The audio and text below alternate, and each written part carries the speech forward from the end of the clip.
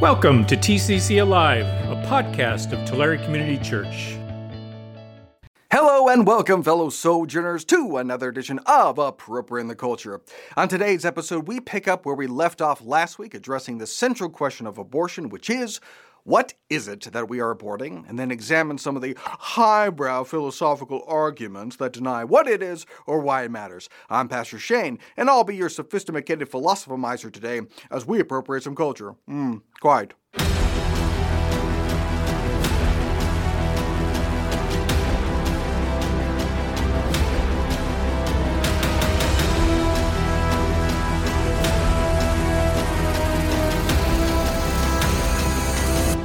So the argument against abortion is a simple deductive argument. All human embryos and fetuses are innocent human beings. Intentionally killing an innocent human being is murder. Murder is wrong. Therefore, killing a human embryo or fetus is wrong. The conclusion follows logically from the premises. So the question is, are the premises correct? Now, I don't think many people are going to disagree with premise number 3 or number 2. The real question is the first premise. Is a human embryo or fetus an innocent human being? Now, as we said last week, there is certainly a religious presupposition to being pro-life, which is that all human life has inherent value and worth. That is a purely religious notion. It is a religious notion that we have impressed upon society for thousands of years, and the world is better for it. But the Bible makes no explicit claim as to when life begins. People have this bizarre notion that we only believe that life begins at conception because our religion says so. No, I believe that life begins at conception not because I've read the Bible, but because I've read a biology textbook. My religion informs me how I should treat human life. Biology informs me when human life begins, and it is a biological reality that human life begins at conception. When the sperm fertilizes the egg, it creates a unique living organism. It's alive. We know it's alive. It has all the hallmarks of life. There's growth and cellular division. If it wasn't alive, you wouldn't have to kill it. And clearly, there is a difference, and we can spot the difference between a living embryo and a dead embryo, between a living fetus and a dead fetus. We know what life looks like. If a single-celled organism was discovered in some puddle on Mars, every single newspaper in the country in big, bold letters would declare, "Life found on Mars." And rightly so. But if a single-celled organism is life, then so is a fetus, and an embryo, and even, yes, a zygote. So unquestionably, biologically, it is a living organism. It is a unique creature. It has different DNA from the mother or father, so it's not living cells in a body. It is a distinct organism. Okay, so now we have to classify it. What kind of living organism is it? Now, some very, very foolish people will say things like, it's an embryo. No. Zygote, embryo, fetus, infant, toddler, adolescent, adult. Those are terms that we use to describe the various developmental stages of, in this case, a human being. Saying an embryo isn't a human would be the equivalent of saying an infant isn't a human. It's an infant. Embryo is not a species. There's chicken embryos and salamander embryos and elephant embryos. That describes the developmental stage. It doesn't classify it. How do we classify it? Well, physiologically, it follows the morphology and gestation pattern of Homo sapiens, and it has the exact genetic makeup of Homo sapiens. So it's a living, distinct organism, which anyone who is being intellectually honest would have to classify as a Homo sapien. That's a living human being. And since no human embryo or fetus has ever murdered or committed heinous crimes or participated in a war, they are innocent living human beings. Let's go back to our simple deductive argument. All human embryos and fetuses are innocent human beings. Intentionally killing an innocent human being is murder. Murder is wrong. Therefore, killing a human embryo or fetus is wrong. Seems pretty straightforward to me, but here's some counter-arguments. Patrick Tomlinson provides us with this first thought experiment, which suggests that embryos aren't living human beings. Here it is. You're in a fertility clinic. Why is it important? The fire alarm goes off. You run for the exit. As soon as you run down this hallway, you hear a child screaming from behind a door. You throw open the door and find a 5-year-old child crying for help. They're in one corner of the room. In the other corner, you spot a frozen container labeled 1,000 viable human embryos. The smoke is rising. You start to choke. You know you can grab one or the other, but not both, before you succumb to smoke inhalation and die, saving no one. Do you A, save the child, or B, save the 1,000 embryos? There is no C. C means you all die. Now, most people would answer A, save the child, which frankly, given the choice, that's what I would answer to. And because of that, Thomason argues, see, a human child is worth more than 1,000 embryos, or 10,000, or 1,000,000, because they are not the same, not morally, not ethically, not biologically. No one believes life begins at conception. No one believes embryos are babies or children. Now, this is a fun thought experiment, but it doesn't prove what Thomason thinks it proves. It reveals something about human psychology, but it says absolutely nothing about ontology. It tells us what we feel about embryos. It doesn't tell us what embryos are, or what they're worth, or even what the morally right choice is. And that's easy to demonstrate with our own thought experiments. Let's take the same concept out for a spin. Let's say that there's a fire, and you can only save either A, 1,000 5-year-olds, or B, your kid. I'm sorry, children, but I'm saving my kid. Does that mean that the 1,000 other kids are not really human? Does that mean that they have no intrinsic worth or value? Does that mean that the other snot-nosed brats are substantively different ethically or morally or biologically? No. It means I have a psychological bias and a base instinct to protect my kid. It doesn't mean other kids are not fully human, and it doesn't give us license to electively kill other people's children, though we might wish we could. There's obviously a psychological bias toward 5-year-olds over embryos. If we felt exactly about embryos as we did 5-year-olds, we would not tolerate abortion, and this wouldn't be an issue at all. But that does not therefore mean that human embryos or fetuses aren't human beings. It doesn't mean that they have no intrinsic value or worth. It doesn't mean it's the right moral choice. And it certainly does not demonstrate that we should wantonly destroy them. Even if we're granting a sort of hierarchical degree of value, which we do in emergencies, we'll often say, women and children first, right? We're placing a premium on women and children in an emergency, but that doesn't therefore mean that men are not human beings. Or let's put it this way.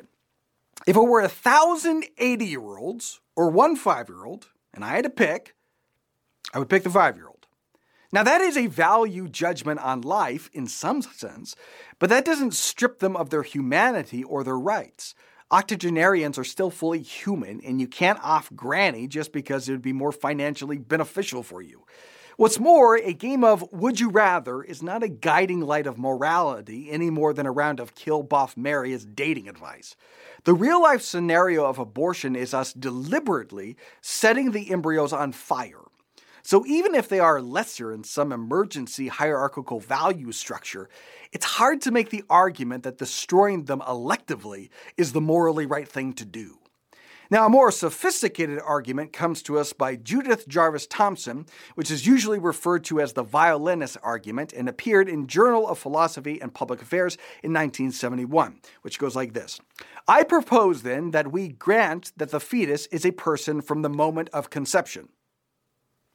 Whoa, okay, you have my attention. Every person has a right to life, so the fetus has a right to life. No doubt the mother has a right to decide what shall happen in and to her body. Everyone would grant that. But surely a person's right to life is stronger and more stringent than the mother's right to decide what happens in and to her body, and so outweighs it. So the fetus may not be killed, and abortion may not be performed. It sounds plausible, but now let me ask you to imagine this.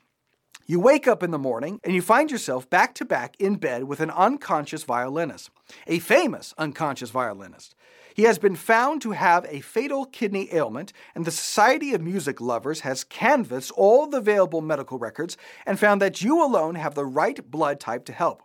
They have therefore kidnapped you, and last night the violinist's circulatory system was plugged into yours so that your kidneys can be used to extract poisons from his blood as well as your own.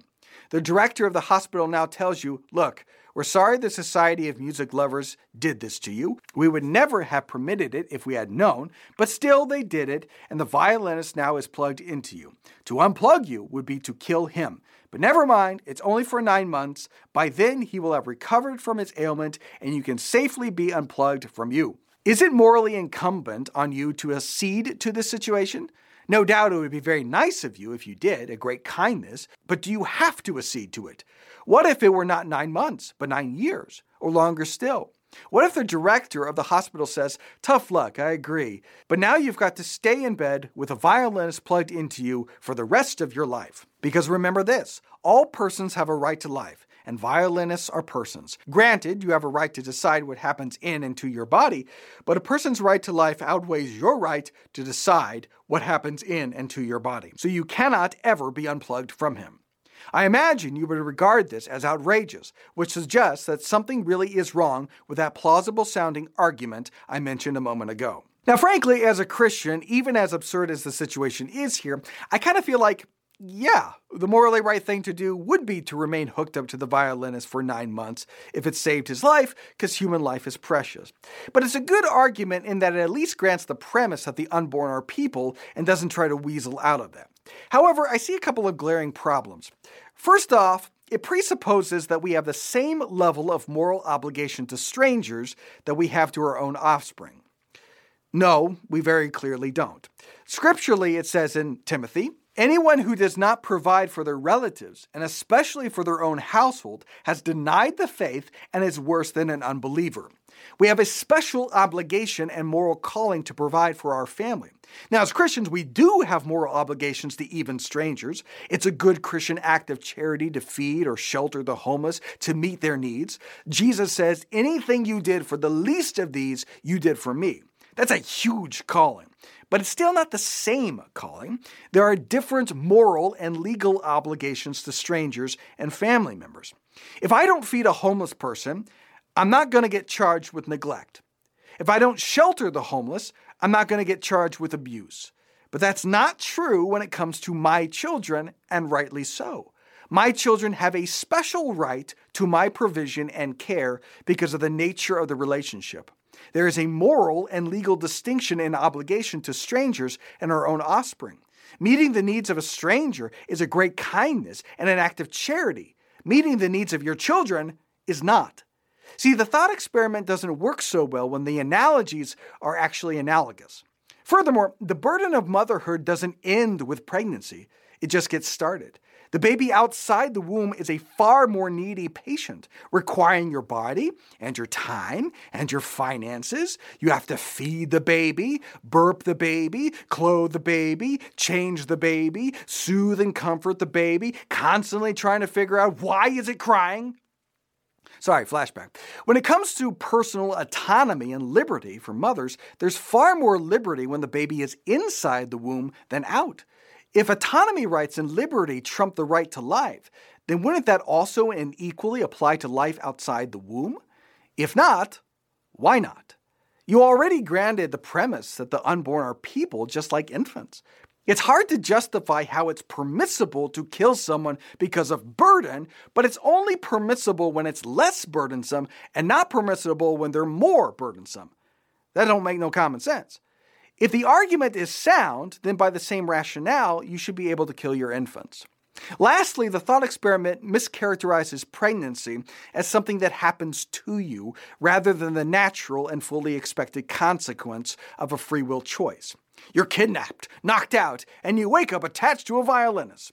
That's only an accurate scenario when it comes to abortion if you're talking about rape. But according to the Guttmacher Institute, which is the organization that Planned Parenthood uses for all its statistics, less than 1% of abortions are due to rape. The vast majority of abortions are totally elective. So let's apply that to the thought experiment. If your actions are at least partially responsible for the violinist being in that dire situation, then doesn't that change the moral calculus? Don't you have a greater moral responsibility to the violinist if his situation was caused by your volition or negligence? Of course it does, both legally and morally. All right, we'll stop there. As always, if you like what we're doing here, like, subscribe, rate, review, leave me a message, follow me on the major socials, and I'll see you next week for more Appropriate in the Culture. Thanks for listening. If you want to know more about the ministries and mission of Tulare Community Church, visit us at tccalive.org.